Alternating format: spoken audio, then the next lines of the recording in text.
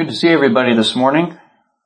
I do want to thank you for your prayers concerning my, call it a health problem. Slowly mending from that, and hopefully I'll get some more answers tomorrow. I go in and see the doctor to follow up. So appreciate everybody's expressed concern on my behalf. Dave has offered to step in this evening to preach, knowing that I'm still not feeling all the best, and I have a hard time, as I've told him, letting other people do what I'm supposed to be doing, but I said, this time I'll let you. So he's gonna preach this evening, Lord willing. This morning I thought we would ask the question, what about Christmas? Seems that this time of year, naturally, questions crop up about this particular holiday and whether or not we as Christians should be involved in it at all, or if it's something we need to abstain from. What is appropriate, in other words. And so we're going to simply begin by asking, well, what is Christmas? And I think everybody here probably could answer that question, but we'll try and answer it in a way that's a little more informative. If you look into history, you find that in 1870 is when Christmas became declared as a national holiday for the United States. And we know, of course, that it's observed annually on December 25th. Now, we have a lot of different national holidays, don't we? But Christmas is kind of unique because it's observed by many people, not just in America, but in other parts of the world as well, as a religious observation or celebration in connection with the birth of Jesus Christ. And so that's where oftentimes questions emerge, because as we look at how the world observes the holiday and what they associate it with, we start to wonder, well, is that appropriate? Should we celebrate Christmas for that reason or for any reason? Christmas in history. How did it all begin?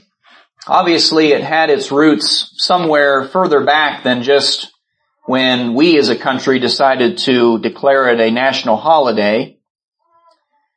So how did it all get started here? The first recorded observance of Christmas as it's come to be known as a celebration of Christ's birth was in Rome, so quite a while ago. And that was in 354 AD. At that time, Rome was under the rule of Emperor Constantine. And Constantine was unique in the lineage of leadership there because he was a Christian, unlike his predecessors. In fact, we go to the pages of the New Testament, we can read about leadership in Rome that was quite opposed to Christianity, can't we? We can see that several of the Caesars made it their primary purpose, or at least one of them, to destroy Christianity.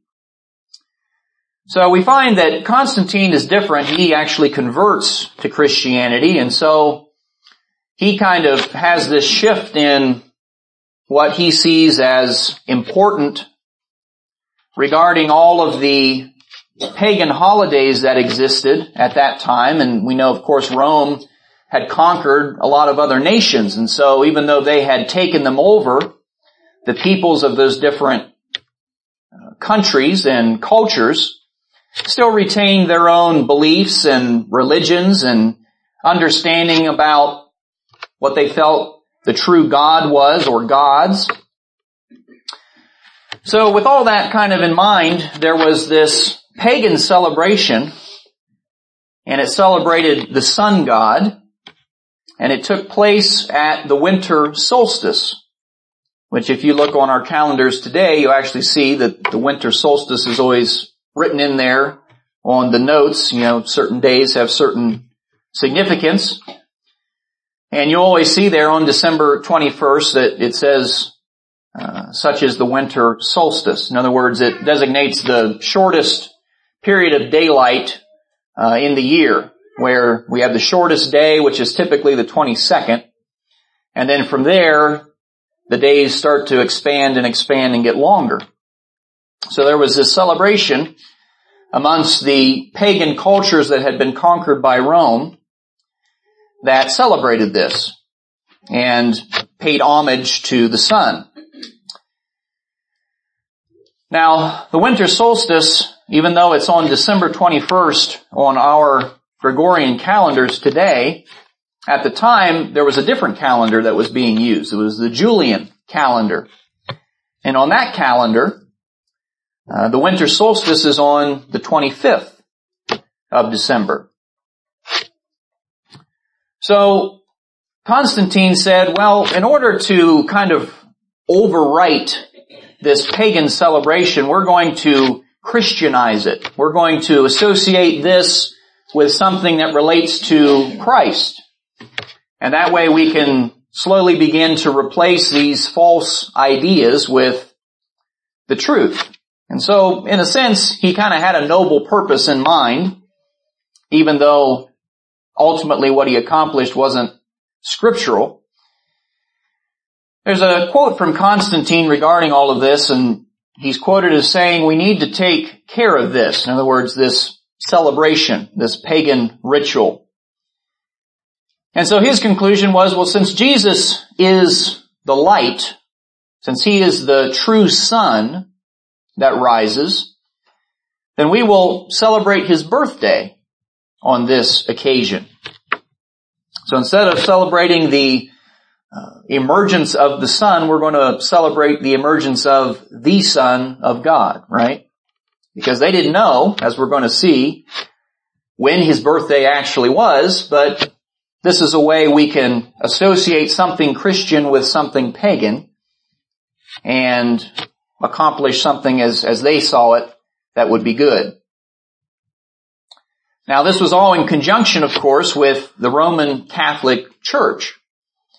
And if you look at the word Christmas, and you do a study of the history or the root of how that word came to be, you'll find it's actually a combination of two words. And those two words are Christ and Mass. We know in Catholicism, when they have a service, they call it what? They call it a Mass, right? And they come together and they have some kind of ceremony. Well, this particular Mass was in celebration of Christ, and so Christ Mass, and over time that was kind of transliterated into the word Christmas. So that's kind of how all of this came to be as far as why people have associated the 25th of December with the birth of Christ in some kind of a official capacity. It wasn't really just some kind of random thing that happened. It had some purpose behind it, even though it was, again, not really guided by scriptural foundations. Well, what does the Bible say about Jesus' birth? I think that's important for us at this point as we look at kind of how the holiday emerged and what its history is. What do we really know about Jesus' birth as we read in the New Testament? There's a couple places that we can go. First of all, in the Gospel of Matthew, very first chapter there. We can start reading in verse 18. And it says there, now the birth of Jesus Christ was as follows. After his mother Mary was betrothed to Joseph, before they came together, she was found with child of the Holy Spirit. Then Joseph, her husband, being a just man and not wanting to make her a public example, was minded to put her away secretly. But while he thought about these things, behold, an angel of the Lord appeared to him in a dream and said, Joseph, son of David, do not be afraid to take to you Mary your wife, for that which is conceived in her is of the Holy Spirit. And she will bring forth a son, and you shall call his name Jesus, for he will save his people from their sins. So all this was done that it might be fulfilled, which was spoken by the Lord through the prophet, saying, behold, the virgin shall be with child and bear a son. They shall call his name Emmanuel, which is translated God with us. Then Joseph, being aroused from sleep, did as the angel of the Lord commanded him, and took to him his wife, and did not know her until she had brought forth her firstborn son. And he called his name Jesus. Now, Matthew does go on to talk about some things that happened after Jesus was born there. He talks about the wise men that came to worship Christ. But I'd like us to come over here to Luke chapter 2. And notice what Luke records for us to know about these things as far as the actual event itself when Jesus was born, because that's what we're trying to analyze. So Luke chapter 2, and starting in verse 1 there, it says, it came to pass in those days that a decree went out from Caesar Augustus that all the world should be registered. And the census took place while Quirinius was governing Syria. So all went to be registered, every one to his own city. Joseph also went up from Galilee out of the city of Nazareth into Judea to the city of David, which is called Bethlehem, because he was of the house and lineage of David. And he went there to be registered with Mary, his betrothed wife, who was with child. And so it was that while they were there, the days were completed for her to be delivered.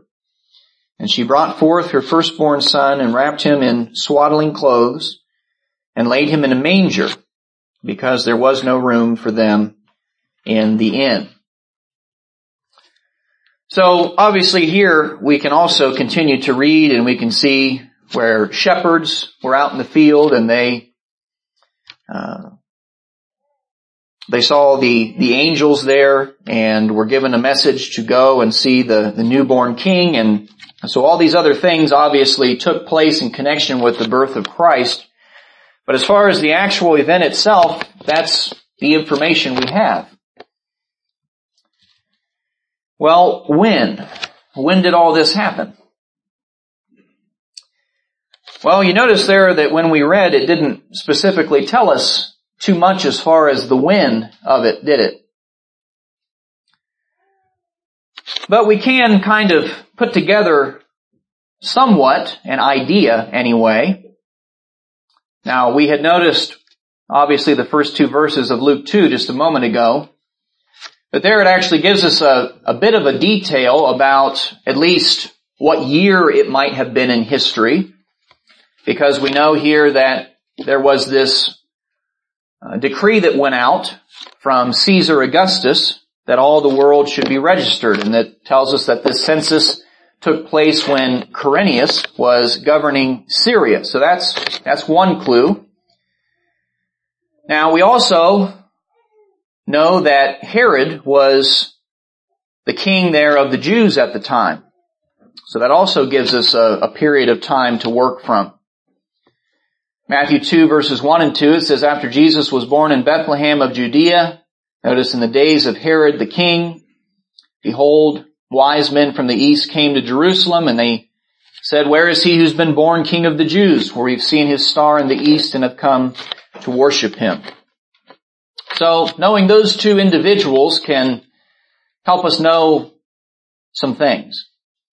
We know that from secular history, Quirinius reigned from 9 to 4 BC. And we know that Herod the Great is recorded as dying in 4 BC, so right at the end of Quirinius's reign. Now, that still doesn't tell us what year it was, does it? But it kind of gives us an idea of at least the period of time in history that these things came to pass. What about the day, though? Do we have any idea what day or week or month? I think you're probably all starting to see that if we can't even nail down the year, we're probably not going to be able to nail down the specific day either. Now, one thing that's interesting is in Luke chapter 2 and verse 8, I want us to notice the detail that's recorded here. And it says that there were in the same country, in other words, in the same country as where Mary had just given birth to Jesus, there were shepherds that were living out in the fields, keeping watch over their flock by night. Now, it gives us this detail with the intention of going on to describe what events happened with these shepherds. But when you do some research into that region of the world and when the shepherds are out with their flocks through the year, you'll find that typically it's between the months of March through October and sometimes into early parts of November, just depending on the year. So that kind of tells us at least one thing. It tells us that it wasn't December 25th, right? And the fact is that really we just don't know when Jesus was born. Now I want to remind us of one thing on that note. And we had studied this last Sunday evening, the passage in 2 Peter 1. But there in verses 2 and 3, Peter writes and says, "Grace and peace be multiplied to you in the knowledge of God and of Jesus our Lord, as His divine power has given to us all things that pertain to life and godliness through the knowledge of Him who called us by glory and virtue." So Peter says that we have everything we need. Everything that is pertinent for us to know, we've been given. So if we look at the evidence as we have, and we determine that there's not enough there for us to make any kind of concrete determination as to when Jesus was actually born, then that kind of tells us that God doesn't look at it as something that's all that important, does He? The fact that He was born is certainly important. And the fact that He was born, we should celebrate and we should rejoice. The fact that Jesus came into this world and in such a humble fashion, ultimately for the benefit of you and I and the sacrifice He would make. But God has not seen fit to tell us when He was born, and we also certainly don't see any kind of indication that an official celebration as far as a religious observance for His birth. We don't see any instructions about that in God's Word. So that leads us logically then to the question, well, then should we observe Christmas at all? Should we have anything to do with it? Well, we can certainly say that we shouldn't observe Christmas from a religious standpoint. We shouldn't do it because, well, I feel that God wants me to do this. Well, God hasn't given us any instruction to that end. So to try and do that and to try and push that on others as something that they should do would be kind of walking outside of the boundaries that God has given us. And we're to do what He said in the specific way that He said to do it, and not add in our own thoughts and so-called wisdom. You know, the Apostle Paul had a lot of trouble with early Christians who had been Jews that had converted because they were wanting to bring in things from the old law of Moses. And in the old law of Moses, there were a lot of special days and special feasts and observances, things that they had to do as Jews to be right with God. And they wanted to bring that stuff back in to Christianity and say, no, we still have to do this in order to be pleasing to God. And so constantly we see that Paul is writing to them saying, no, that stuff is not a part of the new law. And you can't mix the two things together. And so even though these passages are speaking about bringing in things from that old law, the principle still applies to what we're talking about with Christmas, or we could say Easter for that matter. It's kind of the same type of thing. Or any other man-made holiday that would be observed in a religious manner that would be sought to bind upon people as Christians to say that it's necessary to be right with God. So what do we read here? In Colossians 2 and verse 16, it says, let no one judge you in food or in drink or regarding a festival or a new moon or Sabbaths, which he says are a shadow of things to come. The substance is of Christ.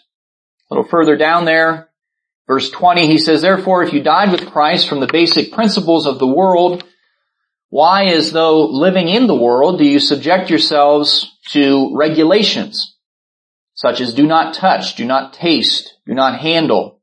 That's all stuff from the old law. These all concern things which perish with the using according to the commandments and doctrines of men.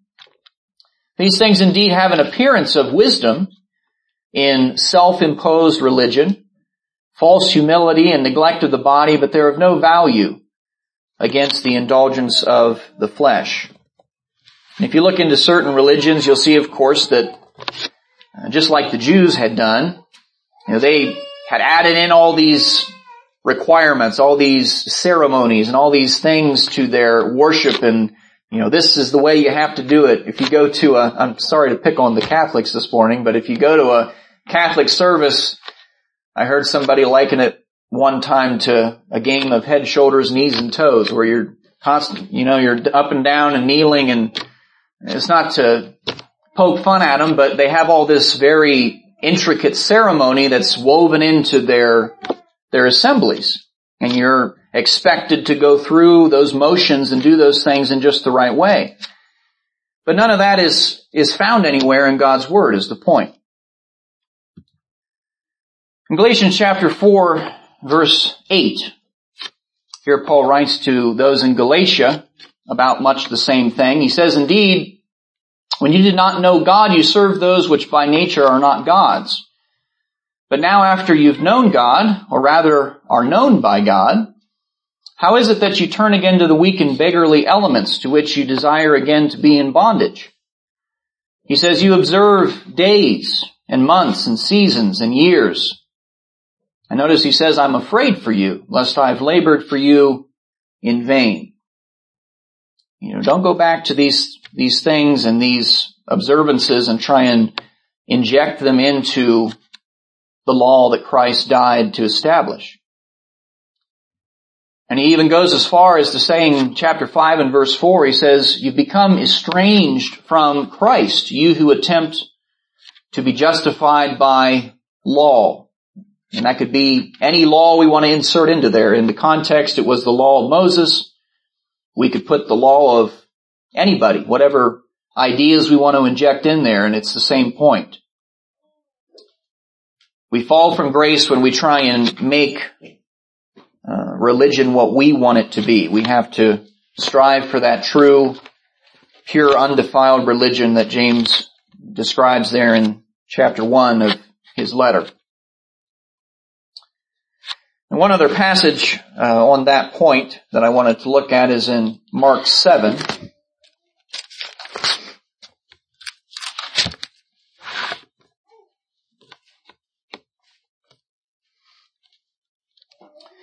So in Mark chapter 7, verse 1, we're going to just read down through verse 13. It says, the Pharisees and some of the scribes came together to him, having come from Jerusalem, and when they saw some of his disciples eat bread with defiled, that is, unwashed hands, they found fault.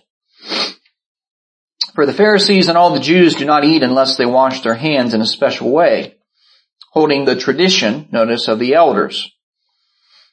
So when they come from the marketplace, they do not eat unless they wash. There are many other things which they have received and hold, like the washing of cups and pitchers, copper vessels and couches. And the Pharisees and scribes asked him, "Why do your disciples not walk according to the tradition of the elders, but they eat bread with unwashed hands?" And he answered and said to them, "Well did Isaiah prophesy of you, hypocrites, as it's written, 'This people honors me with their lips, but their heart is far from me, and in vain they worship me, teaching as doctrines the commandments of men. For laying aside the commandment of God, you hold the tradition of men, this washing of pitchers and cups and many other such things that you do.' He said, 'All too well, you reject the commandment of God that you may keep your tradition.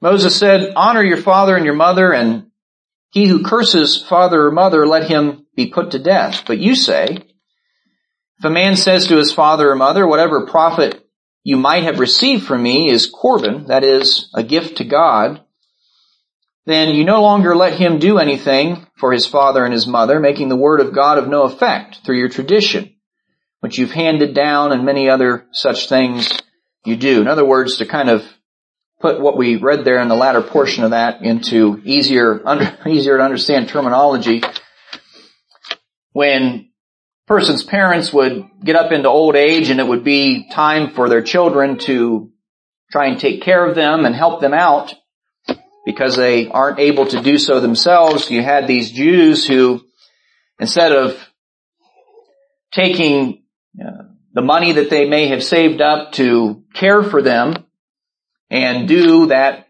God-given duty, they were saying, well, I've donated that to the Lord, so I don't have anything to help you out with. And they would justify it by saying, well, it was this gift that I made to God. And Jesus is saying, look, you've created this tradition and all these man-made regulations, and you're bypassing God's will in the process. So in all of this, we see that men can very easily get caught up in their own vain ideas that are contrary to the will of God. One of the sad things about the world is that when you look around the world and you look at people in general, typically the only times that you find that anyone thinks about Jesus is when it's Christmas time and they're thinking about the little baby Jesus, or around Easter time when they're thinking about the resurrected Jesus. But nobody ever takes any time to think about the Jesus that was suspended between heaven and earth, dying, and the reason that he did that, which is also the reason for which he came. And I'm getting ahead of myself a little bit. But we can see the point I wanted to make from that is we can do the same thing with these kinds of observances today if we're not careful. We bind them as something that the church should be doing, the church should be involved with. And in doing so, even though we're celebrating something that in and of itself deserves celebration and is good to be noticed and recognized every day, we kind of shift the focus away from where God intended it to be. So from a religious standpoint, we should not observe Christmas as something that celebrates Christ's birth and something that the church should be recognizing. We don't have some kind of special service to commemorate his birth and that kind of an idea. That would all be foreign to what the scriptures tell us.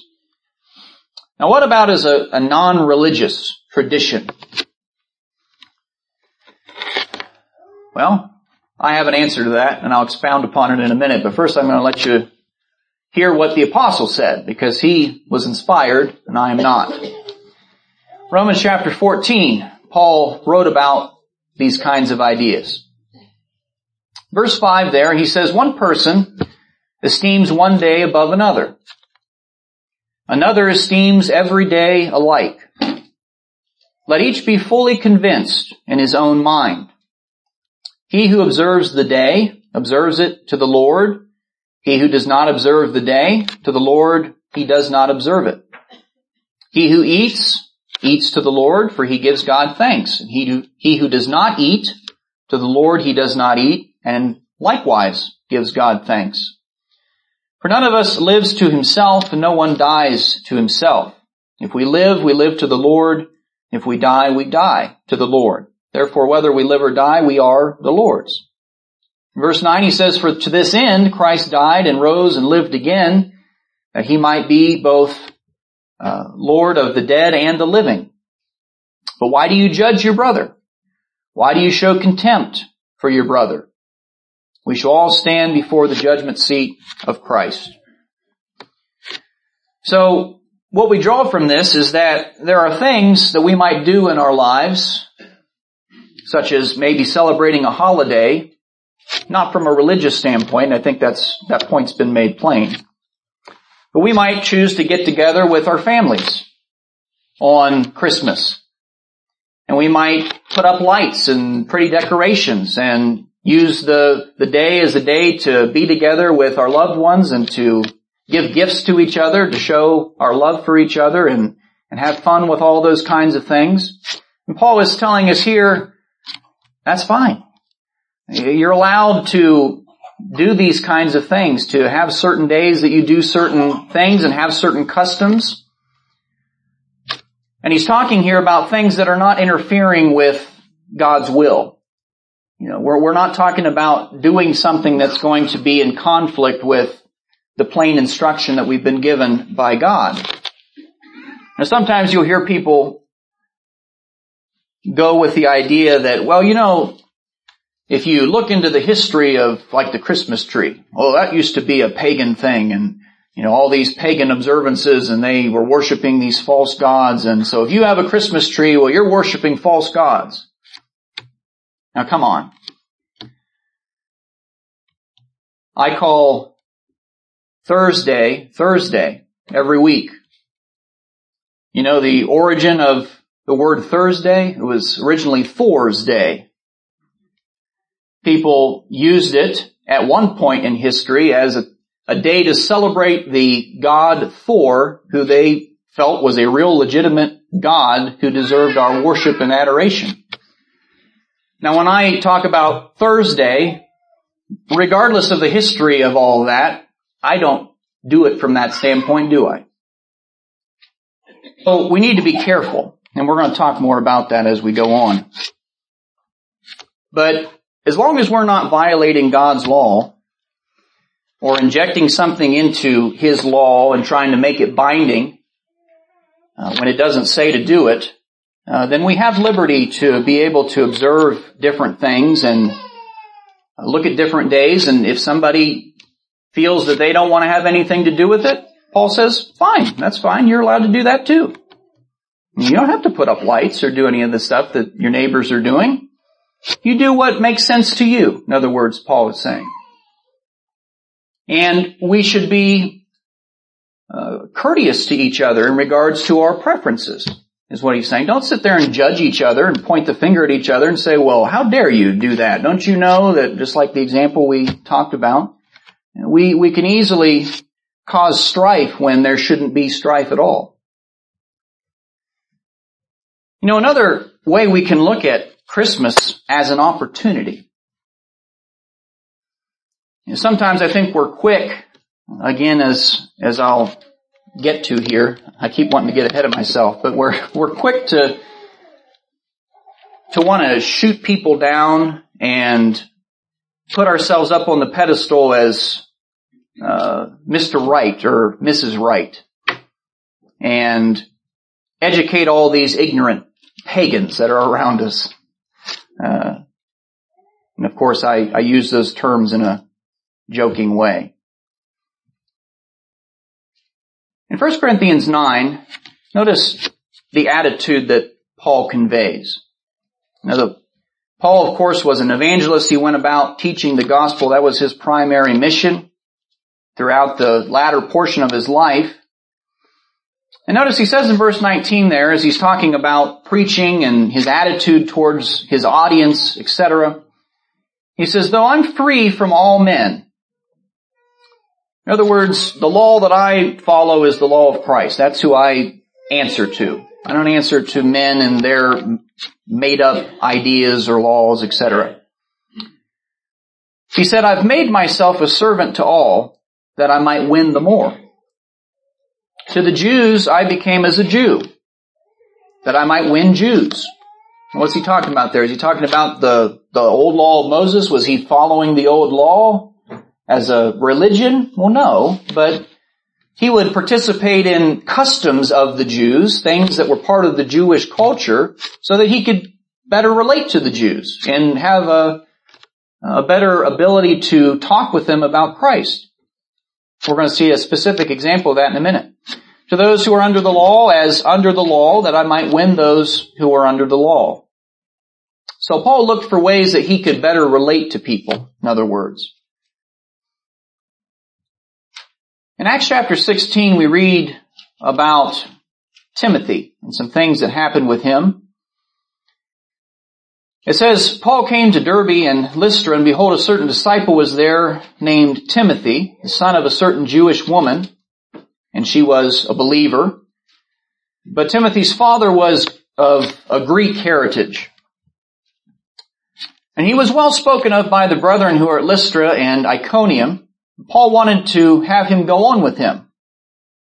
So he took him, and notice he circumcised him, and it tells us that he did so because of the Jews who were in that region, for they all knew that his father was a Greek. Now, that might seem strange because we know in various places, such as Galatians 5 and verse 6, Paul preached against seemingly the idea of circumcision at all. You know, in Christ Jesus, he says here, neither circumcision nor uncircumcision avails anything, but is faith working through love. And so we find him renouncing this binding of circumcision in various places, but yet he takes and has Timothy circumcised. And we say, well, why would he do that? Well, he did that not from a religious requirement standpoint, but he did so because of the culture in which they were in. And he said, let's go along with this culture so that when you go about and try and teach people, you don't find a roadblock is put in your way. When you start to talk to them and they say, well, why should we listen to you, you uncircumcised Gentile, right? So you see how he thought. Sometimes we do more harm than good when we only criticize people's ignorance. And so we must learn to commend and to guide. You know, this time of year, somebody will come up, and I have people at work saying, were you having a special Christmas service at your church? And, I could get my Bible out and smack him across the head, but don't you know that we don't know when he was born? And I could feel real righteous. Yeah, told him the truth. And how do you think I would fare going forward in time with that person if I said, hey, you want to talk about religious things? I don't want to talk to you, you meanie. Right?